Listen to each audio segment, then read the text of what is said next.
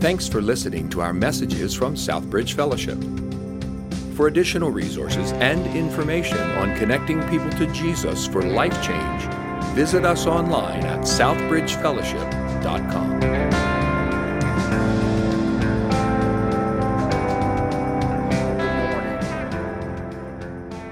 Thank you, Seth, so much for just that kind introduction and just for the great hospitality that you guys express to me each time I come. I'm grateful to the Lord Jesus who has saved me from my sins, who saved you from your sins if you are in him.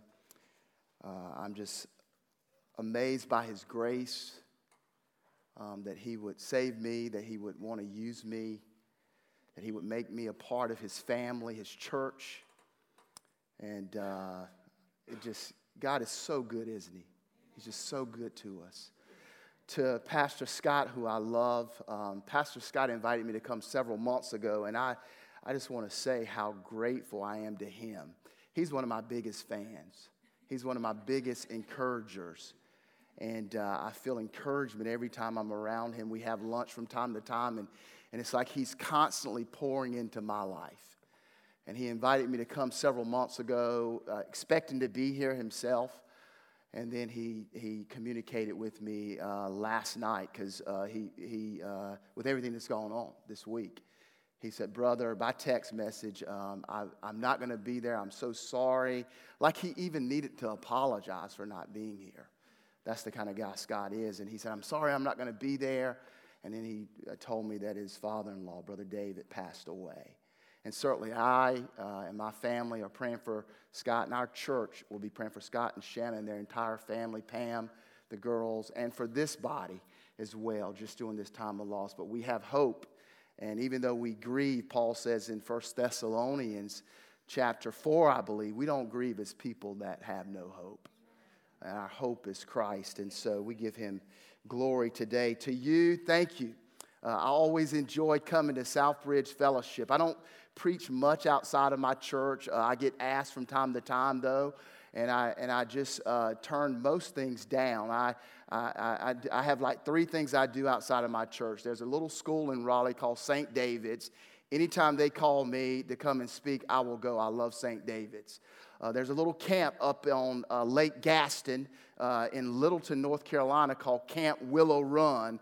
Anytime Camp Willow Run calls me, Peter Rochelle will go. In fact, I'm going on Tuesday to speak to their staff for the summer, and then the following week, I will be the camp pastor for a week where all the kids are incarcerated. They are incarcerated, and the state of North Carolina allows them to come to this camp, and they have brokenness, and they made terrible mistakes. And I get to preach to them twice a day for a week and watch God, through the preaching of his word, change lives over the course of the week. So I'll be doing that. Amen. And then anytime Scott Lear calls, and he'll say, "Pray about it." I don't even really have to pray about it. "What date is it, Scott? If I'm available, I'll be there." And so I'm glad to be here this morning. And I know Seth told me I have about 40 minutes, and I'm a little bit long-winded, so I better get going, right? 40 minutes to a long-winded preacher is like kryptonite to Superman. So, I better get moving here. But join with me in the book of Jude. The book of Jude. Jude is in the back of the Bible, right before the last book of the Bible, Revelation. Jude, then we have Revelation. And Jude is only one chapter. And we won't preach the entire chapter today, but I want to look at Jude 24 and 25, the last 2 verses. And I love these verses. These verses have been just a blessing to me over the years. These verses have been a blessing to our church over the years. Every service that we end at our church on Sundays, I close with these words, this benediction, this doxology, this crescendo of praise and glory to our great God. And I believe what Jude is doing here in these 2 verses, he's encouraging us. He's challenging you and I as followers of Jesus to worship the God who is able to keep us. that we ought to worship the one, the great God, the Lord Jesus Christ, because he is able to keep us. Look at what it says. It says, now to him who is able to keep you from stumbling and to present you faultless before the presence of his glory with exceeding joy. Verse 25, to God, our Savior, who alone is wise, be glory and majesty, dominion and power, both now and forever. And Jude says, amen. I thought of a story this week about a father and his small son who decided to take a walk in their neighborhood after a severe snowstorm. They had been snowed in for several days, and having cabin fever, they decided it's time to get out of the house. So after putting on their snow gear, their hats, their gloves, their coats, their boots, their scarves, they proceeded to take this walk in the snow. But as they walked, the little boy began to slip and fall on the snow and on the ice. And so he asked his father, can I hold your hand? And his father extended his two fingers. This was kind of their thing. Whenever they would walk together, sometimes his father would just give him his two fingers, and this little boy would hold on to his father's two fingers. And so like normal, he just extended his two fingers, and that little boy held on. But after several minutes of walking like this, the boy was still slipping and falling, even though he was trying his best to hold on tightly to his father's fingers. So his father said to him, I have a better idea, son. Let me hold your hand. And so the father, who had big hands, strong hands, hands with a tight grip, grabbed his son's little hand and he held. And then they began to walk in the snow, and not one time after this did the little boy lose his footing. Not one time after this did the little boy slip and fall. We live in a slippery world. We live in a world where if we're not careful, you and I might lose our footing. We live in a world, if we're not careful, you and I might slip and fall.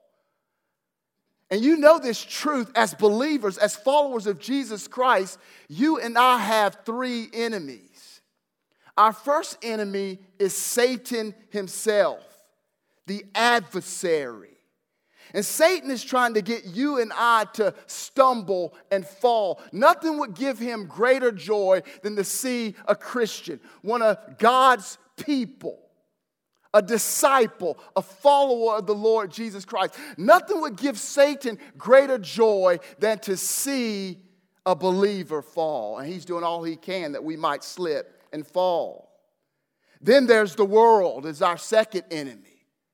The world, the system of thinking that is anti to the way God thinks and to what God says.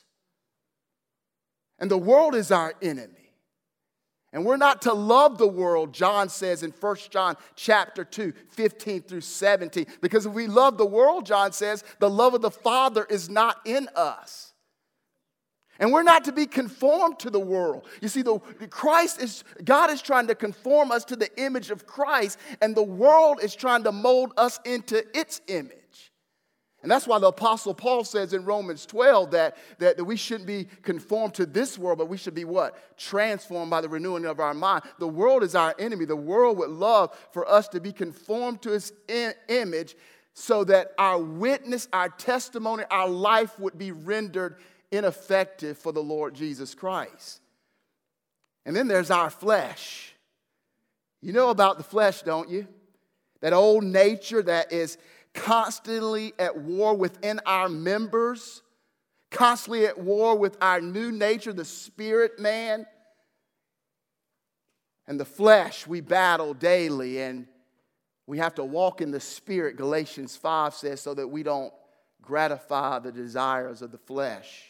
All three would want us to fall. And in the book of Jude, some have fallen. Some have fallen away from truth. Some have fallen away from the Lord. And Jude paints a clear picture of their sin. In verses 4 through 7, Jude says, some have fallen into apostasy and immorality. In Jude verses 8 through 10, he says some have fallen into false doctrine. They were living fleshly lives. They had corrupted themselves. He says some have fallen into greed and were seeking to serve themselves and to fulfill their own lustful desires. He says that some appear to be spiritually alive, but they were in fact spiritually dead. They look good. They look like they knew God, but they really didn't. They looked spiritually alive, but the reality was they were spiritually dead, Jude says. And Jude says they were sensual persons. They were divisive persons. They were persons who did not have the Spirit of God, verses 11 through 12. And verses 18 and 19. And then Jude reminds us that they are ungodly in their manner and in their motives, and that one day God will bring judgment to these that have fallen away in verses 13 through 16. But Jude encourages us. Jude encourages those of us who are followers of the Lord Jesus Christ. And he encourages us to stand in a slippery world. To stand when it seems like so many around us are falling away. He encourages us to stand. He tells us to contend for the faith earlier in the verses. He tells us earlier in the verses that we are preserved in Jesus Christ. He tells us, even though you live in a culture, even though you live in a world, and it seems like so many are falling away, you in the midst of that stand. And you might say, well, how can I do that? How in the world can I do that? Well, Jude tells us real quickly before we get to our verses, he tells us how we can do it in verse 20 and 21. He tells us in verse 20 that we are to build up ourselves in the faith. We're to pray in the Holy Spirit. So we have a responsibility that we are to build up ourselves. We're to pray in the Holy Spirit. Then he tells us in verse 21 that we're to keep ourselves in the love of God. It's like that little boy, he held his dad's finger. He held on. That's us. As we walk with God, we're to hold on to our Heavenly Father's fingers. And we do it by continuing in the love of God. We do it by praying in the Holy Spirit. We do it by building up our faith. We hold on. That's our responsibility. But here's our reality. Our reality is this. Our grip sometimes is weak, isn't it? Our grip is not strong. And this is what Jude does. Jude lets us know, yes, you hold on to your Heavenly Father's fingers, but know this, your Heavenly Father holds on to you. He holds on to you. You don't do this all by yourself. Your Heavenly Father holds on to you. You see, there's human responsibility all throughout the Bible, but then there's also God's divine sovereignty. And it's a little bit of a dichotomy of how it works, but there's our part, but then there's God's part. Our part, keep yourself in the love of God. Pray in the Holy Spirit. You know, you hold on to God's finger, but guess what? When your grip is weak, when you mess up, when you fall short, you have a Heavenly Father who has a strong grip. And He holds on to you. That's what Jude says. And Jude says we ought to worship that God. And that brings us to verses 24 and 25. So let's jump in real quick because Jude says two things about why we ought to worship the God who is able to keep us. Jude does this first. Jude lets us know about the power and the ability of God. Verse 24. Notice what he says as we consider worshiping the God who is able to keep us. First, Jude wants us to notice God's power and His ability. Look at verse 24. He says, now to Him, talking about God, who is able. Stop right there. I mean, we could just preach that right there. The first thing Jude says, you all, is this. God is able. God is able. And we could just preach that right there and go home, and I think it would be enough. The fact that you and I ought to always remember that our God has power. Our God is able. And all throughout the scripture, we see God's power. All throughout the scripture, we see that our God is able. It was Shadrach, Meshach, and Abednego in Daniel chapter 3, verse 17, that knew God was able to save them from the fiery furnace. I don't know if anybody's facing a fiery furnace this morning, but our God is able to save us from the fiery furnace. It was the Apostle Paul that understood that God was able to do exceedingly and abundantly above all that we ask or think. Ephesians 3, 20 and 21. I don't know if anybody's praying for something, and you've been seeking God for something. Here's what Paul says. God is able to answer that prayer, and not only answer that prayer, God is able to answer that prayer in such a way that he goes above and beyond what you could have even imagined when you prayed it, because he's able. It was the Apostle Paul that also understood that God was able to establish us according to the gospel. You want to get firm? You want to get strong? You want to get established in your faith? It's through the gospel. And Paul says God is able to do that for us through the gospel. And then the Hebrew writer in 7:25, Hebrews, says that God is able to save to the uttermost those that come to Christ through him. I don't know, maybe you're praying for someone to know Jesus Christ. God is able to save to the uttermost. He's able to save to the uttermost. Maybe you're here today and you think, man, I don't know that God could really forgive me or save me from what I've been involved in or the sin that I've been committing or what's going on in my life. Let me tell you something. God is able to save to the uttermost those that come to him through Jesus Christ. God is able. Well, what is he able to do according to Jude? In our text this morning, what is God able to do? Well, here's the first thing Jude says as we consider the power and ability of our God. God is able to, first of all, preserve you on earth. Notice what he says. He's able to keep you from stumbling or falling, some translations may say there. He's able to preserve you, in other words, on earth. As you walk for Christ, as you walk with Christ, as you live for Christ, God is able to keep you from falling. He's able to keep you from stumbling. This word keep is a military word. It literally means this in the Greek, that God is on post. Isn't that a great thought? That God is on post, that God is watching, that God is protecting. God has his eye on us. God is at guard. He keeps us, Jude says. He keeps us from stumbling. The other interesting thing about this word in the Greek is it's written in present tense. So right now, God is able and is keeping us. Right now, in this moment, our Heavenly Father, as we grip his two fingers, he holds us with his hand right now in this moment. This week, as you live for Christ on your jobs, in your communities, in your homes, wherever you might be hanging out, whether it be Starbucks or the YMCA or Planet Fitness or wherever you might be, God is right there with you and you're holding on to his two fingers. But guess what? His strong hand, his strong grip is holding you in that moment. That's an incredible thought to me. That as I live day by day, moment by moment, our God keeps us, Jude says. And he keeps us from falling. Again, the context of Jude is people are falling away.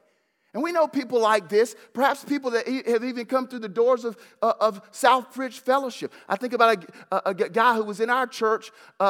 He was on fire for the Lord, you all. He was just a ball of fire. He appeared to have a teaching gift. He knew scripture. And then all of a sudden, it's like something happened. And so I meet up with him, and he tells me that he's a black Hebrew Israelite. Well, I didn't even know what a black Hebrew Israelite was. So I get on the internet. Google's great, you know. And I'm like, what in the world? It's a cult, basically, you guys. A bunch of black people that think they're Jews and who are trying to be justified by living out the Old Testament. Let me tell you something. You go read the Old Testament. You go try to do all that stuff the Old Testament says you're to do. You'll never do it. You'll fall short. You've already fallen short. It's no way. That's why Christ came, you all. We know that. And so we try to reach out. We're having Bible. Let's look at Scripture together. And he wouldn't have any. He fell away. He's no longer in our church, unfortunately. And our hearts break. And we know people that have fallen away, whether it be in the false doctrine or sin or something like that. But here's the great news. Our God, He keeps us. He keeps us. My daughter, Kristen, helps me understand this. When she was real little, they'll be here at the second service, but when she was real little, we used to go to this playground. And we used to, because I was in seminary while they were little, I would be reading and studying. They would be over there playing on the things. And I would just be chilling, reading and catching up, working on sermons, that kind of stuff. And there was a balance beam that sat maybe this high. It wasn't that high off the ground at all.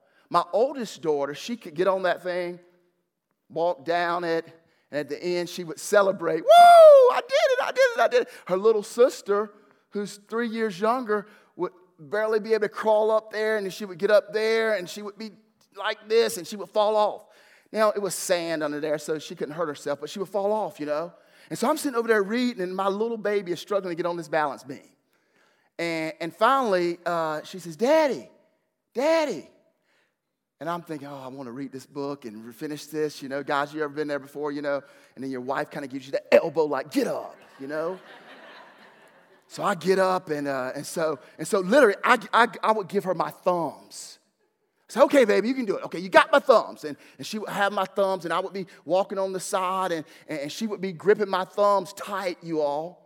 And then she would still be struggling and about to fall off. And then I would grab her by the waist, like, I got you, baby. I got you. You're doing this thing, girl. Go ahead, girl. And then she would keep walking. She would grab my thumbs, and then we would make it to the end. And she made it to the end because Dad kept her. She had my thumbs, but even though she had my thumbs, her grip and her balance wasn't good enough to do it by herself. It was Dad who was right there with her. And then when she got ready to fall, Dad caught her and carried her the rest of the way.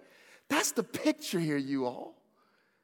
Our God has power. Our God has ability. And He has this ability to preserve us on earth as we live for Him, as we walk with Him and for Him. He is there keeping us. Somebody ought to say amen.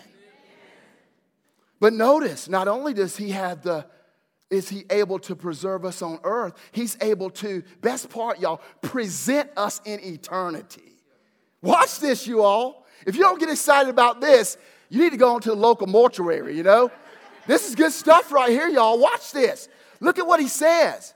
Notice He says in verse 21 that God has this ability to present us in eternity. He says this, and to present you faultless before the presence of His glory with exceeding joy. Jude says one day we will stand in the presence of His glory. I wonder how often do you think about eternity? I wonder how often do you think about one day you will stand in the presence of His glory in eternity? Personally, I think we should think about it more. I think we should think about eternity like all the time. Certainly more than we do, because here's the reality. One day, like Elder Dave, we're going to die. Or Jesus will come back before we die. One of those two things will happen for all of us. Either we'll die or Jesus will come back. And either way, we'll stand in the presence of His glory. And if we're honest, that thought, standing in the presence of His glory, should be a bit sobering. It should be maybe even a bit intimidating, because think about the presence of his glory. That's kind of weighty. That's kind of something we don't just think about casually, right? The presence of his glory. Let me remind you this morning, the presence of his glory here is referring to the presence of the Holy One. The presence of his glory is the Holy One, God himself, his Son, Jesus Christ, the one who dwells in unapproachable light. Let me remind you, it was the presence of his glory that caused Adam to hide after he had sinned, Genesis chapter 3, verse 10. It was the presence of his glory that caused Isaiah to say, "Woe is me," Isaiah 6:5. It was the presence of his glory that called the apostle John when he was on the island of Patmos, Revelation 1:17, to fall down prostrate like he was dead. It was the presence of his glory. That's not casual, y'all. That's weighty. And so when I think about the presence of his glory, it causes me to pause a little bit. But then there's encouragement in the verse. Notice what the verse says here. Notice how Jude encourages us. He tells us that we will stand in the presence of his glory. That has sort of points to this evaluation, this judgment that we will stand before him and give an account for our life, even as believers, for how we serve the Lord and so on.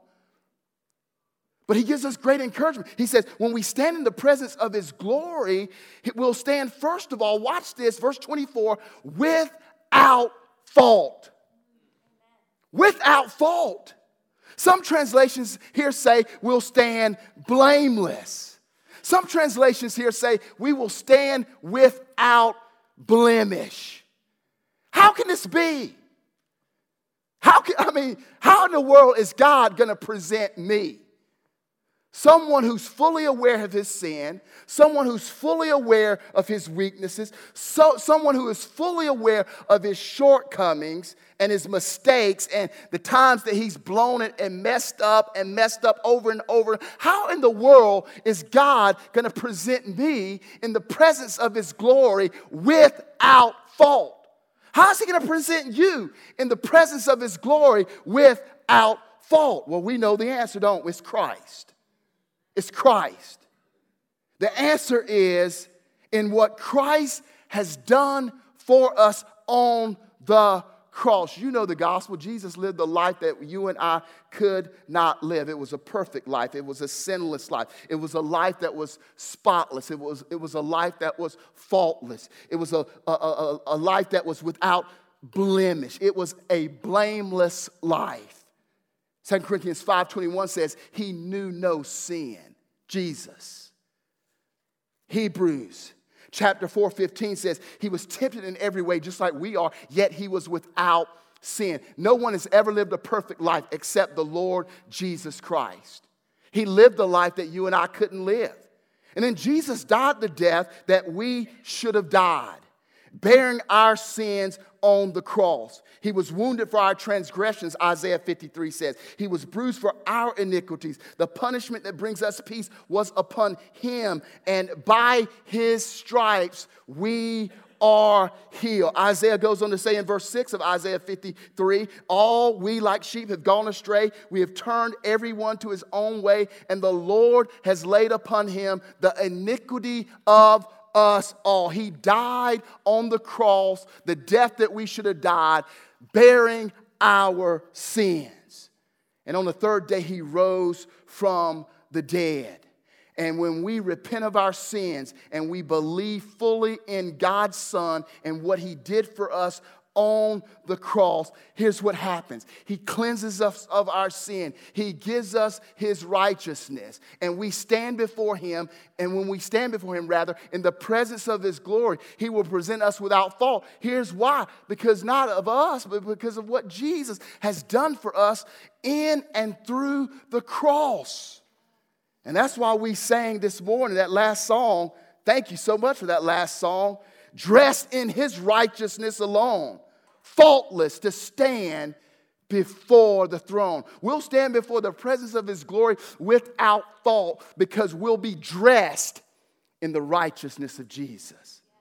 That's how God is going to pull it off, because of what Christ has done for us. Let me give you some application here. If you're one and you just totally fear, oh, one day I'm going to have to stand before God, and that's just like a horror movie to you.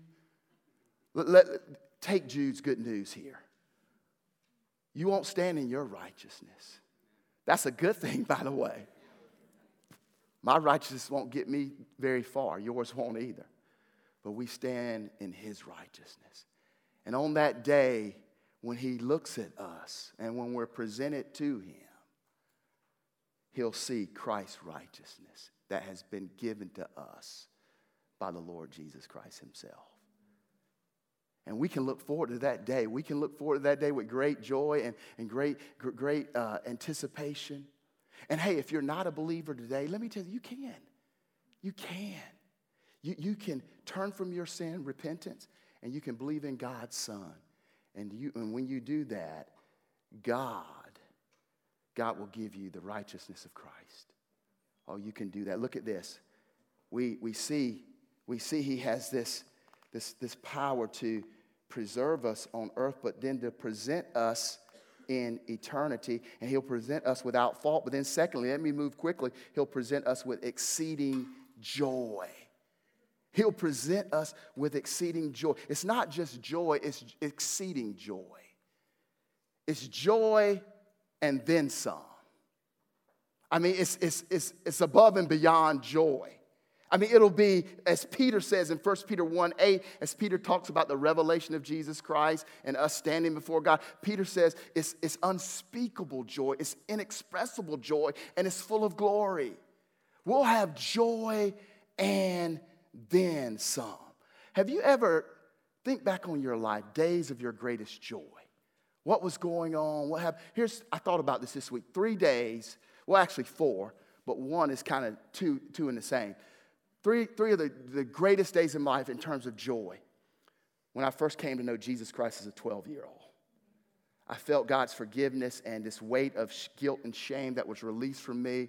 And Jesus touched me. And oh, the joy that flooded my soul that day. I can't think of a day I've had greater joy than that day. Second day, when I married my wife, Kim. July 22nd, 2005. So I got an anniversary coming up that I better not forget. Greatest day of my life. God's blessed me with this wonderful wife who is adorable and who's faithful, who's virtuous, who loves Jesus, who has just made me better. And when I married her, we got these 2 wedding pictures on our this thing that holds our TV, whatever that's called. Y'all know what I'm talking about. And I got this big smile on my face, y'all. And I look at that picture, and every day I look at it, I just smile because that was like the second, next to knowing Jesus, that was the second greatest day of my life in terms of joy. Then the other 2 days, which are really one, when my kids were born. Jamie was born September 20th, 98. Kristen was born March 9th, 2001. When those kids were born and I saw the miracle of birth and they were healthy and they were beautiful, they were just so beautiful and precious. They looked just like their dad, and I held them. And it's like, oh, joy, it was just great. 3 of the greatest days in my life in terms of joy. But guess what? Even those days won't be able to compare to the day we stand in the presence of his glory and we're presented faultless. Because Jude says it'll be exceeding joy. It'll be great joy. It can't even compare to the joy that we will face. I love Pastor C.J. Mahaney. He says it like this: there's no experience in this lifetime that can be compared to what is described in that moment of being presented faultless before the presence of his glory. It's going to be great joy. And I don't know what it's all gonna look like. I mean, I kind of think about it and wonder, could it be like this or could it be like that? But I think the song that seems most fitting to me is the song I Can Only Imagine. Surrounded by your glory, what will my heart feel? Will I dance for you, Jesus, or in awe of you be still? Will I stand in your presence, or to my knees will I fall? Will I sing hallelujah? Will I be able to speak it all? I can only imagine. I don't know what it's going to be like, but I do know this. It's going to be a day of great joy. Great joy. I believe we might go, woo! At the same time, I think we might do this. At the same time, I think we might just do this and go, wow. We might even say it backwards. Wow. But it's going to be a day of great joy. And we ought to be pumped up about it. That our God has this power and this ability to present us, to preserve us on earth, and then to present us in eternity. And then finally, Jude calls us to our second and final point. We'll close. He says that he wants us to observe, rather, the praise and adoration of our God. So we consider the power and ability. And when you consider that, I mean, the natural response is to praise a God that does all that, right? How could you not praise a God that preserves you while you live for him on this earth? How could you not praise a God that one day will present you in eternity without spot, blemish, fault, shame, guilt, sin? He'll present you perfect before the Father, and it'll be with great joy. How could you not worship that kind of God? It seems like the only thing fitting would be to worship that kind of God, right? And Jude pretty much says, yeah, that's right. We ought to do that. And so he causes us to look at the praise and adoration of our God in light of all that he just did for us in verse 24. So he says this in verse 25, to God our Savior, who alone is wise, be glory and majesty, dominion and power, both now and forever. Amen. Jude calls us to worship God in two ways, I believe, here, as I've outlined the text. First, I think Jude implies that God deserves our exclusive praise. In the language here, all the praise goes to God. Yes, we hold on to his fingers. We keep ourselves in the love of God. We pray in the Holy Spirit, verses 21 through 20 through 21. We contend for the faith. Back in verse 3, I think, we do something, but we don't deserve the praise. Because it's really God that's done it. He's the one who's kept us. And so, to God be the glory. Let me go back to my illustration with Kristen just for a minute. So I get up, I'm reading, and Kim elbows me, get up there and help her. So I get up, I give her my thumbs, and she's doing it. I'm encouraging her, I'm cheering her on, and she's about to fall, and I catch her, I grab her by the waist, and she holds my thumb, and we keep going. I'm like, you're doing it, baby, this is great, awesome. Yeah, I'm cheering her on, and we get to the end, and this is what Kristen does. I kid you not. She goes, woo, I did it, Daddy, I did it. And I'm sitting here going, no, you didn't do it. I did it. You would have fell a long time ago. Girl, you didn't do nothing. I did it. What you need to be saying is this. Woo! Daddy, you did it. You did it. You did it. Thank you, Daddy. You did it. Let me tell you something. On that day, we might get before the presence of his glory. And if we scream out, woo, woo, woo, just make sure after we go, woo, woo, woo, we go, God, you did it.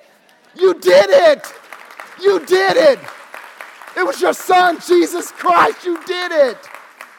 To God be the glory.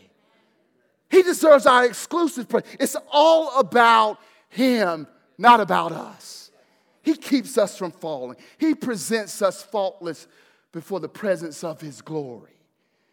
He deserves our exclusive praise, but then finally, he deserves our eternal praise. It says both now, in the last part of the verse, and forever. Why does he deserve our eternal praise? And why does he deserve our exclusive praise? Because of his salvation. To God, our Savior. He saved us through his son, Jesus Christ. He deserves exclusive praise. He deserves eternal praise, both now and forever. We are to praise him this way because of his splendor. Notice what it says here. It says, he is a God of glory and majesty in verse 25. That speaks of his greatness, his magnificence.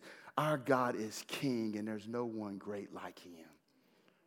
And we give him our exclusive and our eternal praise because of his salvation and his splendor. Then we give him our exclusive and eternal praise because of his sovereignty.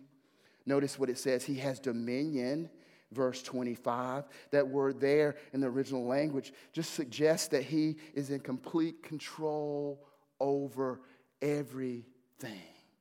That our God is the sovereign, ruling, reigning king. He is sovereign. We praise him exclusively and eternally because of his salvation, his splendor, and his sovereignty. And then finally, we praise him exclusively and eternally because of his strength.